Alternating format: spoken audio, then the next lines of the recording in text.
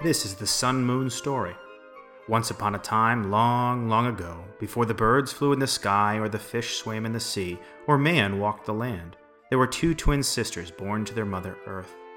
However, these two twins were unlike many twins in that they didn't look at all like one another. The first daughter born was beautiful beyond imagine, with pale silver hair, and so radiant in her beauty that everyone couldn't help but stare. Her father, the sky, named her Moon, and she was his favorite because of her great beauty. The second daughter did not resemble her sister at all. She was terribly ugly, and while her sister shone brilliantly, she burned with a fire that was painful to gaze upon. She was so ugly that no one could bear to look at her, and everyone would look away whenever she came near. Her mother loved her regardless, and named her Sun, and she became her mother's favorite. The two sisters grew up together, and while they loved both their parents, each sister over time came to resemble more and more just one of their parents. Moon grew more beautiful with each passing day, and like her father, she became cold and distant, caring only about her looks. Sun, on the other hand, never grew beautiful like her sister, and although still hard to look at, she grew warm and loving like her mother, caring more for the others than she herself. After many, many years, their childhood had passed, and it was time for them to go out into the world on their own. Their father wanted to give them each a gift, so he went to them and said, "I've decided to give you each a wonderful gift.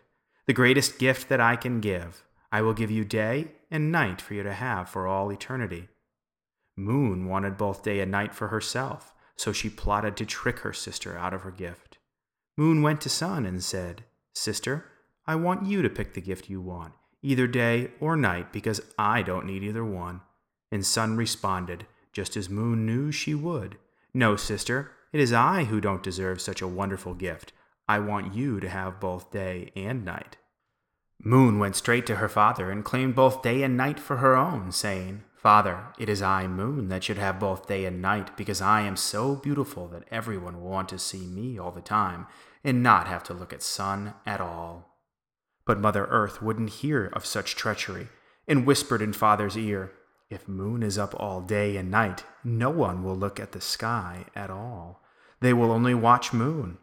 Father Sky was suddenly jealous of Moon. He decided instead to punish her for her vanity and reward Sun for her kindness. "Sun," he said, "you will get day because you have proven yourself kind and caring and will look out for everyone and give them your warmth and light." Then he looked at Moon and said, "Moon, you are cruel and distant and don't deserve even the night. But I love you and promised you a gift, so here is what I'm going to give you. You will get the night, but once a month you will slowly disappear until you lose night altogether. This way I hope you will learn to appreciate your gift and learn to be kind and caring like your sister."